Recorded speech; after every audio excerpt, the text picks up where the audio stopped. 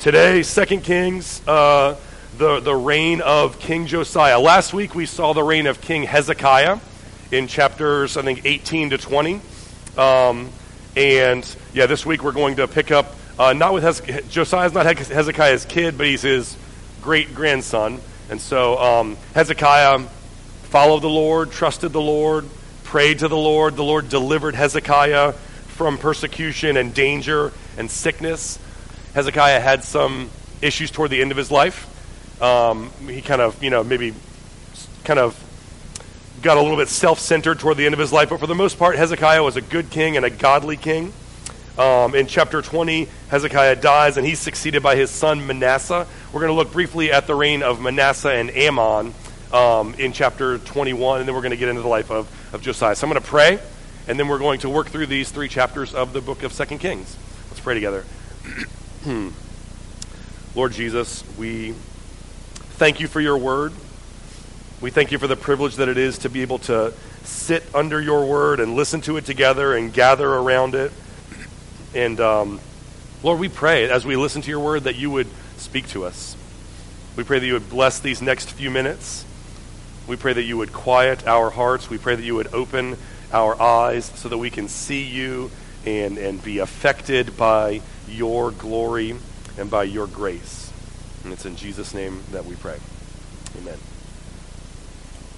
Okay, let's start in chapter 21, verse 1. You can find it on page 305 if you're using a Pew Bible. It says, Manasseh was 12 years old when he began to reign, and he reigned 55 years in Jerusalem. And he did what was evil in the sight of the Lord, according to the despicable practices of the nations from whom the Lord drove out before the people of Israel. Verse 3, for he rebuilt the high places that Hezekiah his father had destroyed, and he erected altars for Baal and made an Asherah, as Ahab king of Israel had done, and worshipped all the host of heaven and served them. And he built altars in the house of the Lord, all of which the Lord had said, in Jerusalem I will put my name. And he built altars for all the hosts of heaven. In the 2 courts of the house of the Lord, he burned his son as an offering and used fortune-telling and omens and dealt with mediums and necromancers. He did much evil in the sight of the Lord, provoking the Lord to anger. Skip down to verse 9. It says, Manasseh led them astray to do more evil than the nations had done, whom the Lord destroyed before the people of Israel. So Manasseh is a bad king. He's a bad guy. He's a bad king, worships idols. His father Hezekiah was a good king and a godly man and was faithful. And Manasseh was, Hezekiah was arguably one of the best kings that there was in the entire kind of history of Israel's kings, of Judah's kings. And Manasseh was arguably the worst king in the entire history of Judah's kings. And so, there's an interesting dynamic that we see in Scripture pertaining to generations and how each generation affects the ones that come after it, right? A lot of times in the Bible, Old Testament, New Testament, you see godly people, godly men and women, mothers, fathers, who have kids who grow up to be godly. And that should encourage us. Or we see wicked people who are wicked who have kids who grow up to be wicked. And so that we should kind of read that and internalize it and think, okay, that speaks to how important the family structure is. That speaks to how important godliness is for spouses and for parents, how important it is to have a father and a mother who love God and love one another and love their kids and to raise them to love the Lord. All of that's vitally important. We can kind of see that when we look at kind of the generational patterns that are passed on from one generation to the next, right? Children learn things from their parents. Children catch things from their parents. And so if you're married and have kids, and not everyone has to do that, but if that's you, then being a godly spouse and being a godly parent is arguably the most important thing you could ever give to your kids. It's the most important thing you could ever do with your life. So that's all true. We can see that from Scripture. We can see that from the generational patterns that we see working themselves out in Scripture. But sometimes, like this text right here, there are godly men and women who have bad kids, who have kids who are wicked. And that's a reality that we see in Scripture as well. And that goes to show us that as important as godly parenting is, and as important as it is for, spouses to love one another and to love their kids and to raise their kids to love the Lord, all of that is vastly important, but the fact of the matter is, you are not sovereign over your child if you're a parent. You're not sovereign over their future. You're not sovereign over their soul. God is. And so, be as good of a spouse as you can in view of the reality that Christian parenting, be as good of a spouse and as good of a parent as you can in view of the fact that that has a profound, invaluable impact on your child. And recognize that you're not God, God is, and so devote your children, pray for your kids, pray that God would take care of your kids. We have to, all of the good parenting that we can summon, that we could kind of manufacture from within ourselves, is not going to ensure that our kids are going to walk with the Lord. We have to pray for them, we have to trust God, and we have to entrust our children to the Lord. So, Hezekiah was a good king, Manasseh is a bad king. Look at verse 10. It says, the Lord said by his servants, because Manasseh, the king of Judah, has committed these abominations and has done more evil than the Amorites did who were before him, and has made Judah also to sin with his idols. Therefore says the Lord, the God of Israel, behold, I am bringing upon Jerusalem and Judah such disaster that the ears of everyone who hears it will tingle. And I will stretch over Jerusalem the measuring line of Samaria and the plumb line of the house of Ahab, and I will wipe Jerusalem as one wipes a dish, wiping it and turning it upside down. And I will forsake the remnant of my heritage and give them into the hands of their enemies, and they shall become prey and a spoil to all their enemies, because they have done what is evil in my sight. Verse 16, moreover, Manasseh shed very much innocent blood till he had filled Jerusalem from one end to the other with blood, besides the sin that he made Judah to sin, so that they did what was evil in the sight of the Lord. So Manasseh is a bad king, and he's causing the people to fall into sin, and God says because of Manasseh's sin and because of the sin of the people of the nation of Judah, judgment is coming. I'm gonna get out my measuring tape, and I'm going to start measuring and making plans for how to go about demolishing and decimating and destroying the city of Jerusalem and the nation of Judah because of their pride, their unrepentant pride. In chapter 21, verse 19 and following, Manasseh dies and his son Amon takes his place, and Amon is a bad king just like Manasseh was. Eventually, Ammon's servants conspire together to kill him, and they install his son Josiah in his place. And so we'll pick up in chapter 22, verse 1. It says, Josiah was 8 years old when he began to reign, and he reigned 31 years in Jerusalem. His mother's name was Jedidiah, the daughter of Adiah of Bozkath. And he did what was right in the eyes of the Lord, and he walked in all the way of David his father, and he did not turn aside to the right or to the left. So Manasseh was a bad king, Amon was a bad king, Josiah is a good king. So it's possible to break the cycle. Josiah was a good king where his father and grandfather were not. Josiah loves the Lord, cares about the Lord, seeks the Lord. Verse 3.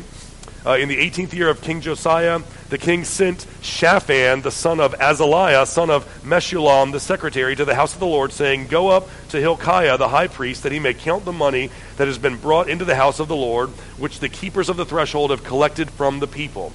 And let it be given into the hand of the workmen who have oversight over the house of the Lord, and let them give to the workmen who are at the house of the Lord, repairing the house, that is the carpenters and the builders and the masons, and let them use it for buying timber and quarried stone to repair the house. But no accounting shall be asked from them for the money that is delivered into their hand, for they deal honestly. So, one of the first things that Josiah does to kind of represent his dedication to the Lord and his kind of turning the nation back to following the Lord is to renovate the temple. The temple's in shambles. It's gone into disrepair from decades of Manasseh and Ammon not following the Lord, not prioritizing the temple and worshiping God there. No one is reading God's word. No one is worshiping God. No one is offering sacrifices to God. So Josiah sees all that and says, let's address it. Let's allocate resources to it to fix the temple. Verse 8. And Hilkiah the high priest said to Shaphan the secretary, look what I found. I found a book of the law in the house of the Lord. And Hilkiah gave the book to Shaphan, and he read it. And Shaphan, the secretary, came to the king and reported to the king, "Your servants have emptied out the money that was found in the house, and we've delivered it into the hand of the workmen." And then Shaphan, the secretary, told the king, "Hilkiah the priest has given me a book." And Shaphan read it before the king. So, the house of God, right, not only has the house of the Lord, the temple, been neglected for decades, but the word of the Lord has been forgotten, it's been lost, it's been disregarded, it's been ignored. It's, imagine, I or some future pastor of this church just fell off the map entirely and came in and said, "We're not going to read from the Bible anymore. We're not going to preach sermons from the Bible anymore. Everything that I say is going to be based on what I think and what I feel, but not what the Bible says." And then that just goes on for decades. So, 10, 20, 30, 40, 50 years, no one reads from the Bible in church. And then one day someone's cleaning the church, painting the walls. They go into a supply closet to get a mop, and they find a dusty old Bible that hasn't been opened in 50 years. And they say, "What is this?" That's kind of what has happened here. Manasseh, very quickly, very promptly upon his reign, de-emphasized the word of God and worshipped other gods instead of God. And then his reign lasted for 50 plus years. And so now this is the first time that the word of the Lord, that the book of the law, has been seen, interacted with, or read from in decades.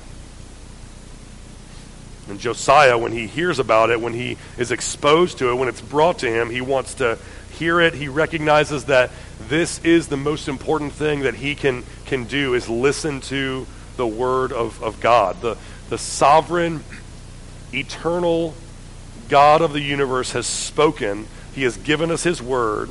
He's told us who he is. He's told us who we are. He's told us how he wants us to live.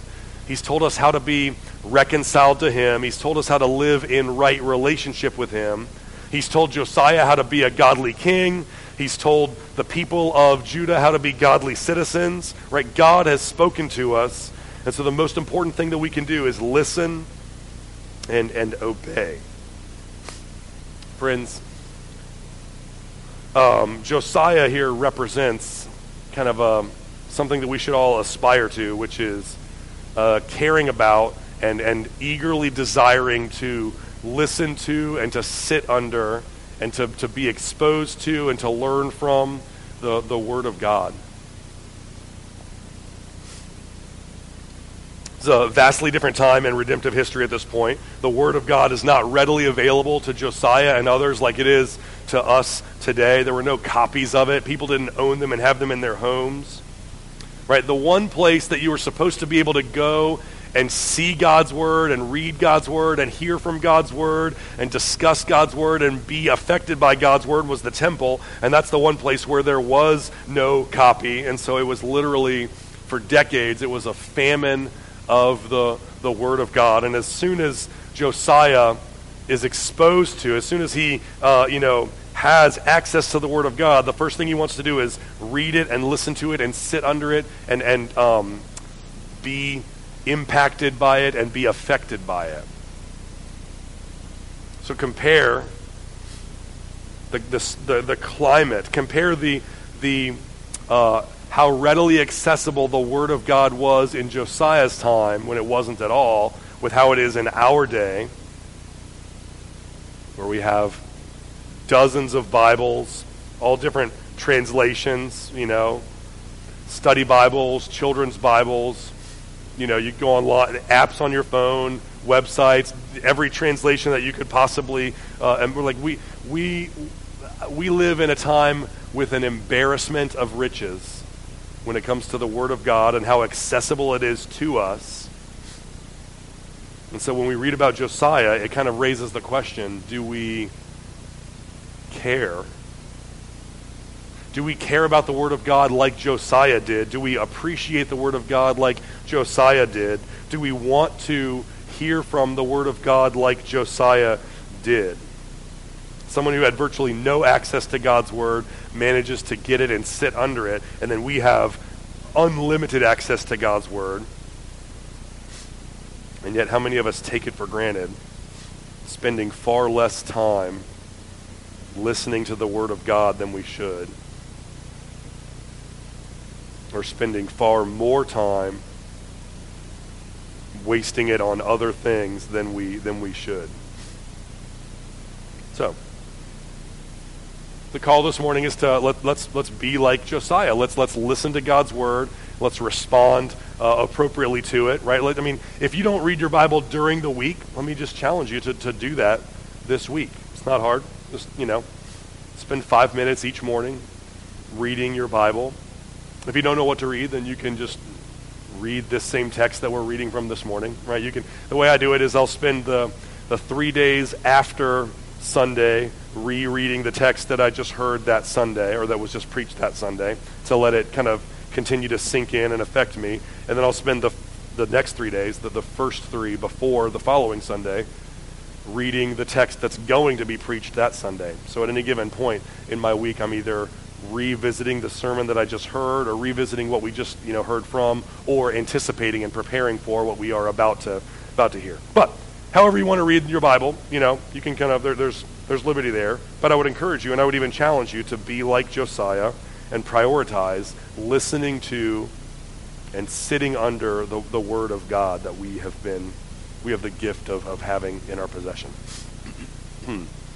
Verse 11, when the king heard the words of the book of the law, he tore his clothes. And the king commanded Hilkiah the priest, and Ahikam the son of Shaphan, and Achbor the son of Micaiah, and Shaphan the secretary, and Asaiah the king's servant, saying, go and inquire of the Lord for me and of the people, for all of Judah, concerning the words of this book that has been found. For great is the wrath of the Lord that is kindled against us, because our fathers have not obeyed the words of this book to do all that is written concerning us. And so, after hearing the words of God, Josiah says, man, we are in trouble. All of the things that it says not to do are all the things we've been doing. All of the things that it tells us to do are all of the things that we've been neglecting. So let's go hear from a prophet from God about how we should proceed, or a prophetess, more accurately, in verse 14. So Hilkiah the priest and all those guys, they went to Huldah the prophetess, the wife of Shallum, the son of Harhas, keeper of the wardrobe. Now she lived in Jerusalem the second quarter, and they talked with her.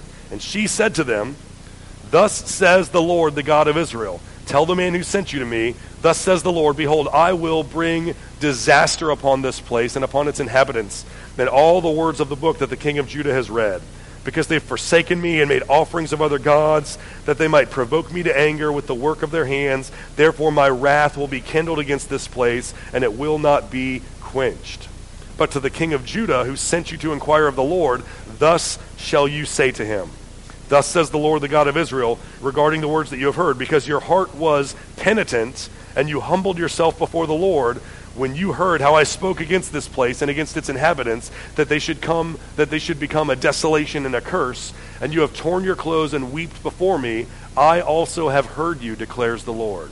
Therefore, behold, I will gather you to your fathers, and you shall be gathered to your grave in peace, and your eyes shall not see the disaster that I will bring upon this place.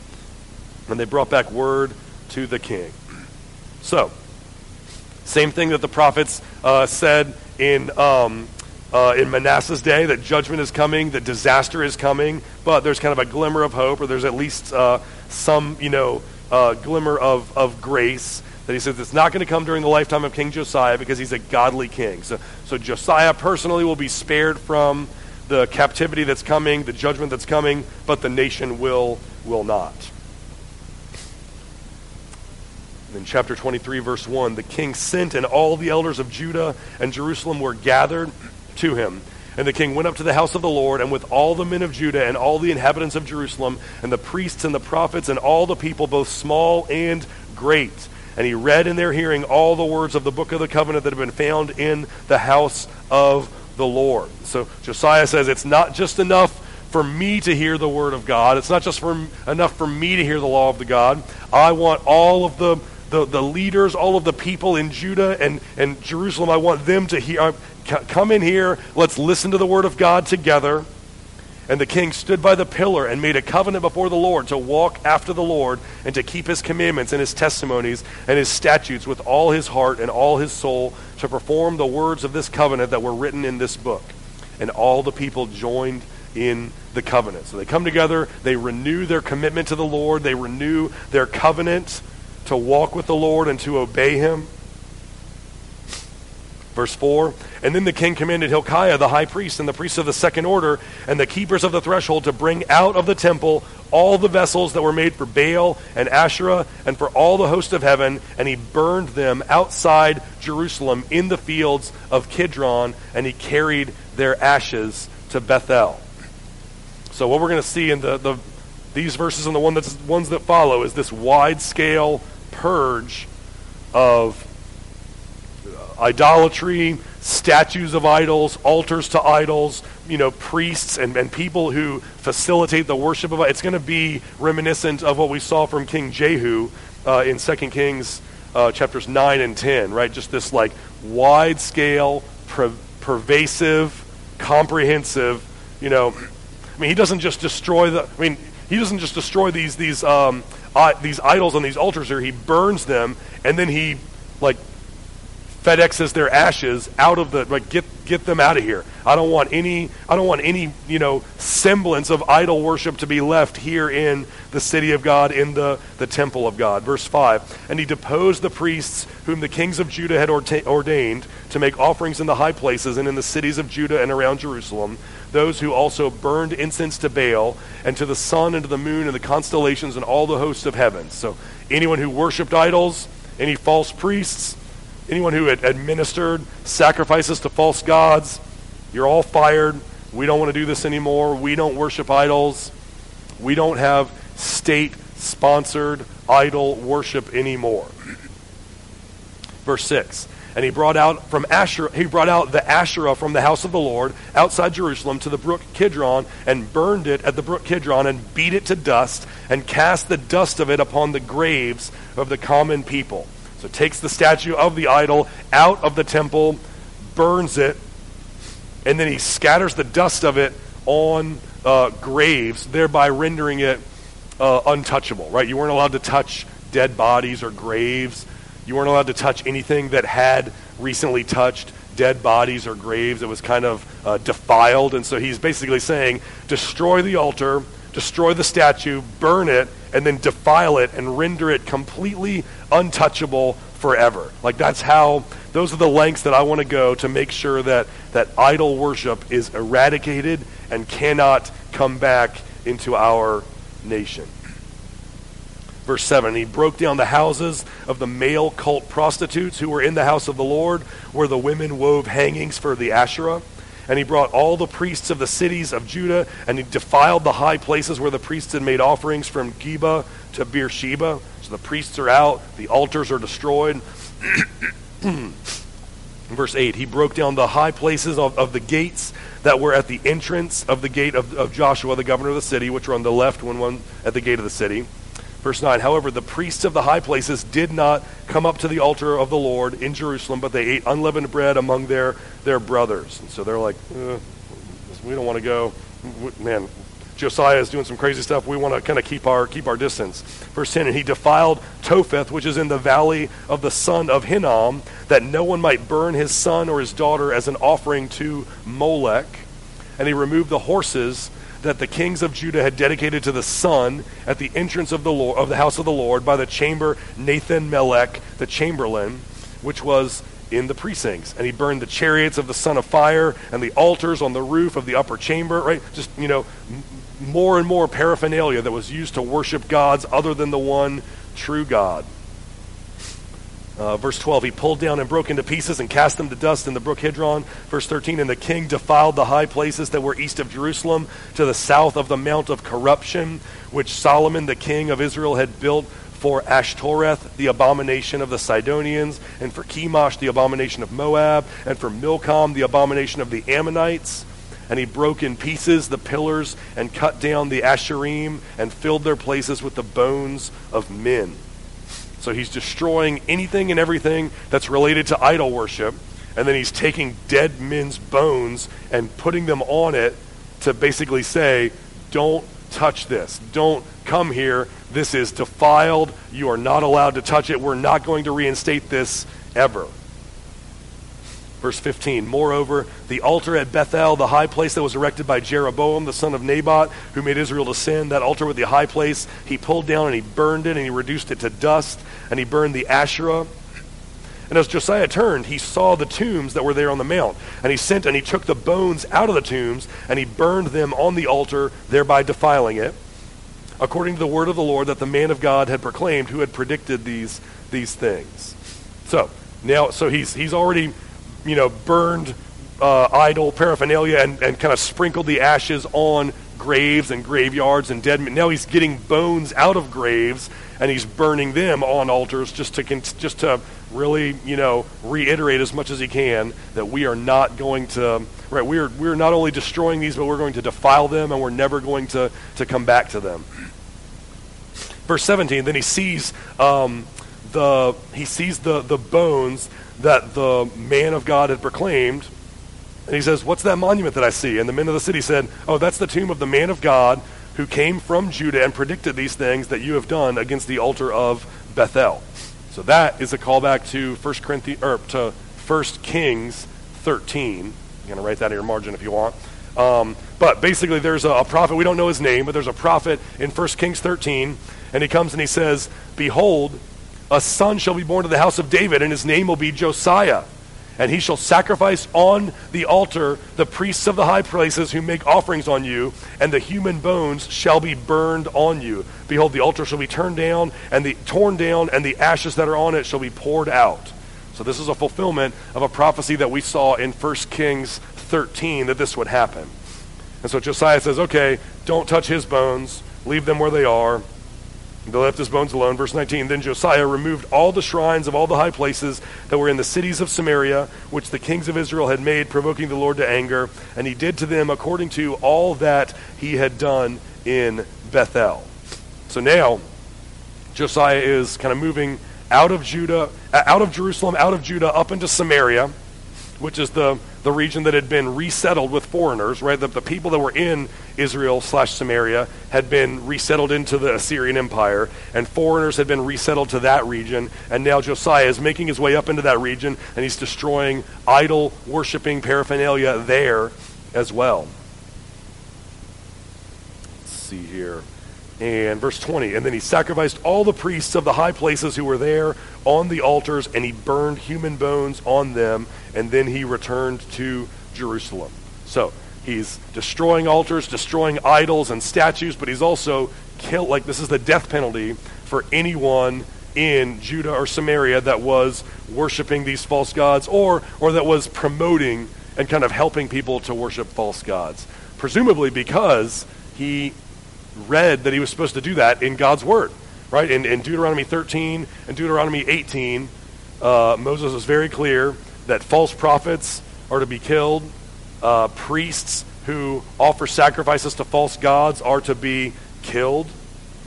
And so Josiah is doing what he heard and read the word of God was calling him to do.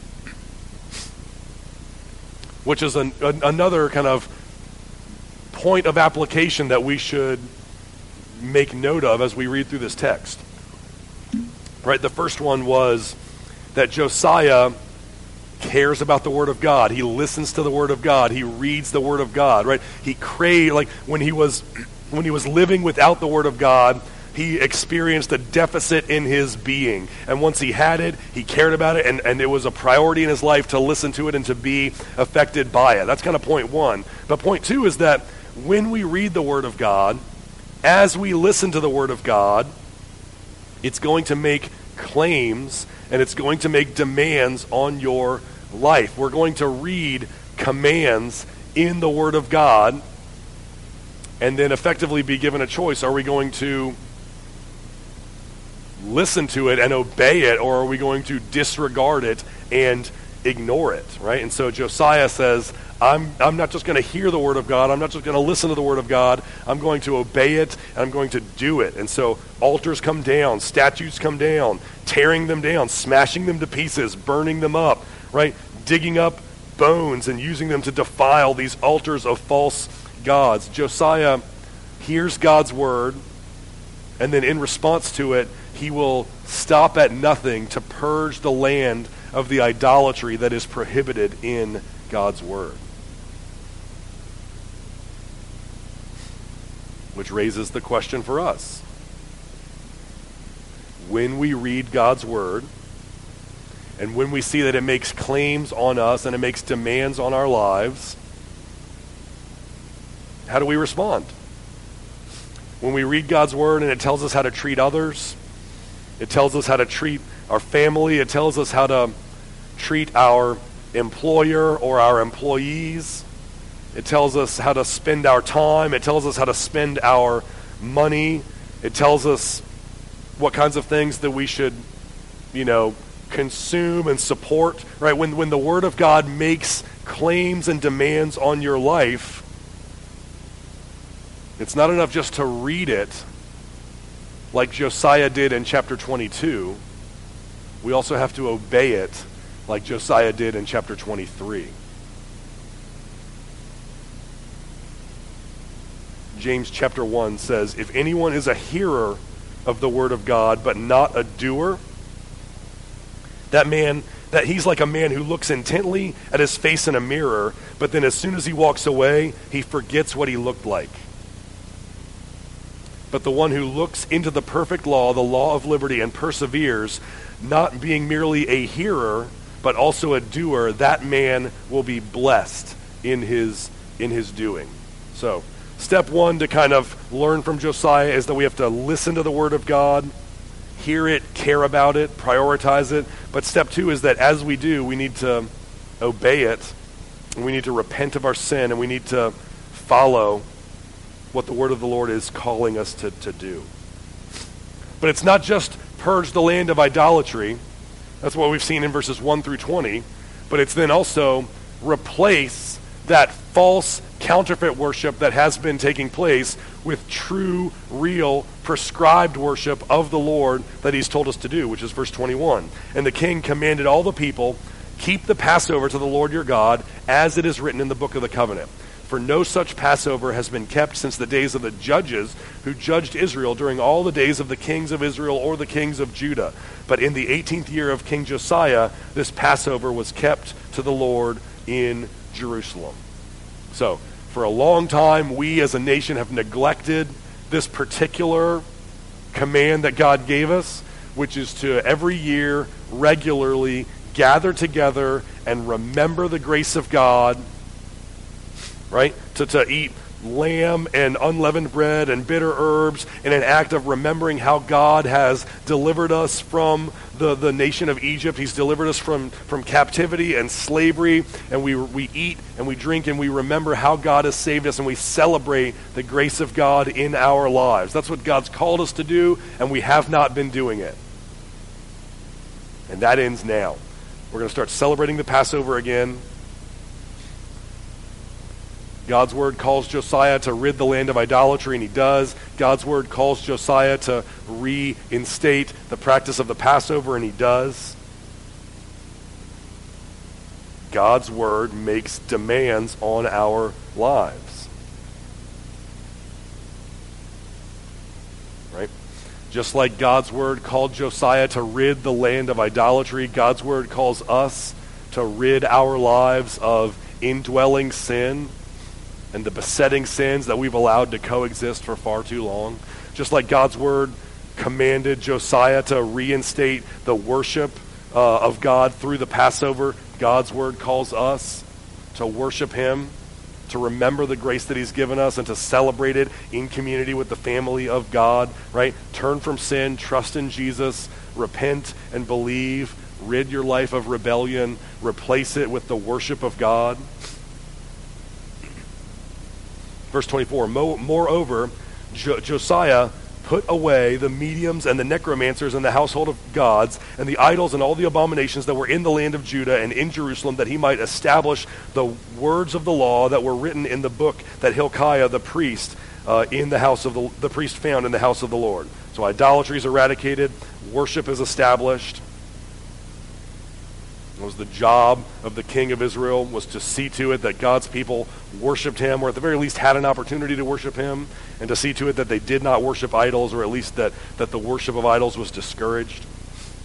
Verse 25, before Josiah, there was no king like him, who turned to the Lord with all his heart and with all his soul and with all his might, according to all the law of Moses, nor did any like him arise after him. So Josiah is a good king, a godly king, a faithful king, like King David. Josiah is arguably the best king that they ever had in all of Israel or all of Judah. But then look what happens in verse 26. Still, the Lord did not turn from the burning of his great wrath, which by his anger was kindled against Judah, because of all the provocations with which Manasseh had provoked him. And the Lord said, I will remove Judah also out of my sight, as I have removed Israel, and I will cast off this city that I have chosen, Jerusalem, and the house of which I said, my name shall be there.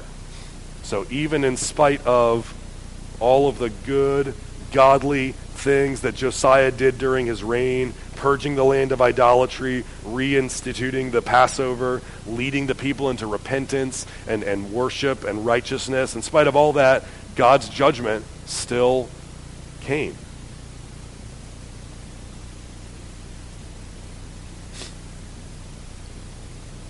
Sometimes even when you do the right thing, circumstances don't turn out the way that you want them to. We can learn from Josiah the importance of seeking God's glory and being faithful to God even in the midst of circumstances that are not what we would have wanted. And then in the end, verse 28, Josiah is killed by a foreign king. Now the rest of all the acts of Josiah and all that he did, are they not written in the book of the Chronicles of the kings of Judah? And in his days, Pharaoh Necho, king of Egypt, went up to the king of Assyria to the river Euphrates. And King Josiah went out to meet him, and Pharaoh Necho killed him at Megiddo as soon as he saw him. And his servants carried his dead body home in a chariot from Megiddo, and they brought him to Jerusalem, and they buried him in his own tomb. And the people of the land took Jehoahaz, the son of Josiah, and they anointed him, and they made him king in his father's place. As faithful as Josiah was, he still experienced suffering. He still experienced persecution. And in the end, he was killed. So he's an example to us of persevering through suffering, persevering through persecution with zealous obedience and dedication to the Lord. Josiah went through his entire reign as king knowing that great disaster was coming, right? Knowing, it had been told to him in a prophecy beforehand. So he went through that whole reign knowing disaster was coming, but he was faithful to listen to God's word and to respond to God's word and to fight against sin and to worship God with faithfulness.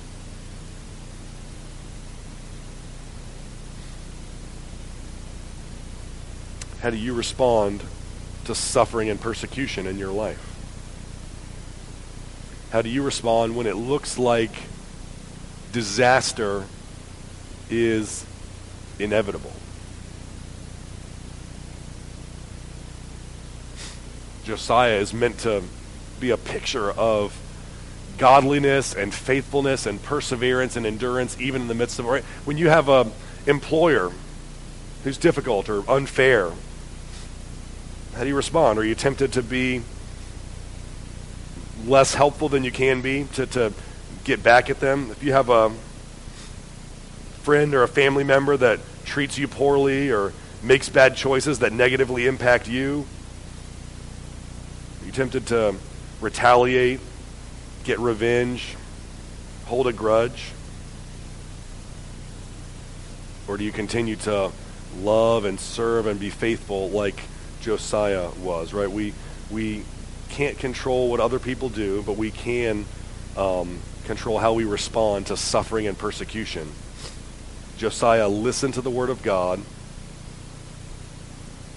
and as he did, and as he realized that the word of God was calling him to repent, Josiah repented. He fought against sin and idolatry, and he worshiped God, and he remembered the grace of God through the Passover. He remembered how God had saved them from their captivity and led the people to remember the reality of the grace of God together.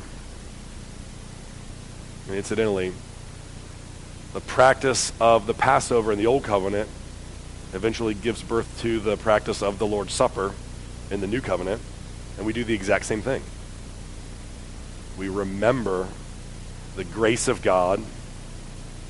We remember, right? We don't remember how God has saved us, how God has delivered us from Egypt. We remember how God has saved us and delivered us from our sin. We don't, have lamb and unleavened bread and bitter herbs to symbolize and to help us to remember how the people of God left Egypt in haste in the middle of the night as Pharaoh, told them to leave. But instead we break bread and we drink the wine, the juice in this case, as a symbol of Jesus' broken body and Jesus' shed blood, right? We're not remembering the deliverance from Egypt. We're remembering Jesus dying on the cross to satisfy the wrath of God and to secure forgiveness and salvation for anyone and everyone who would turn from their sin and trust in him.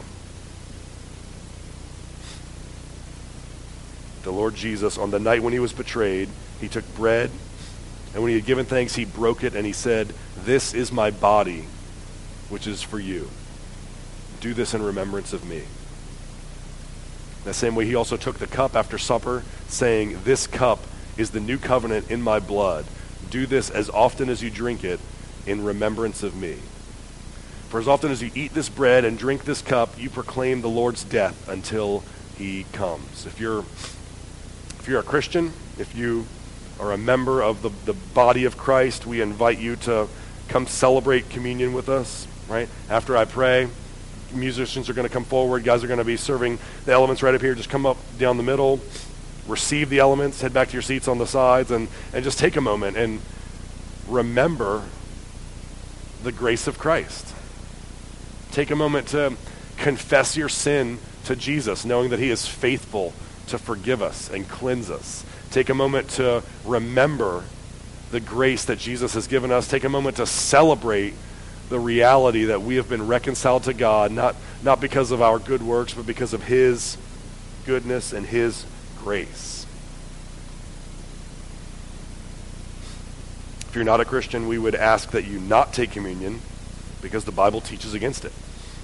It literally says that you'd be eating and drinking judgment on yourself. And so instead of taking communion, we would invite you to take Christ. We would invite you to trust in Jesus. We would invite you to place the weight of your salvation on his shoulders, knowing full well that he is willing and able to save you from your sin. So we'd invite you to do that, and then we'd invite you to come talk with us and help us and let us help you, let us help disciple you and walk in that newfound relationship with Christ. So I'm going to pray, and then we're going to celebrate communion and sing together. Father in heaven, we thank you for your grace. Lord, we thank you for your word. We thank you that you have spoken to us. We thank you that we have the privilege of hearing from you.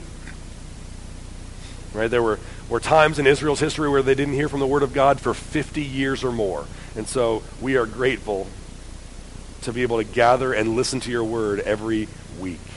And we pray, Lord, that as we listen to your word, we pray that we could respond by turning from our sin and by trusting in you and by worshiping you. It's in Jesus' name that we pray. Amen.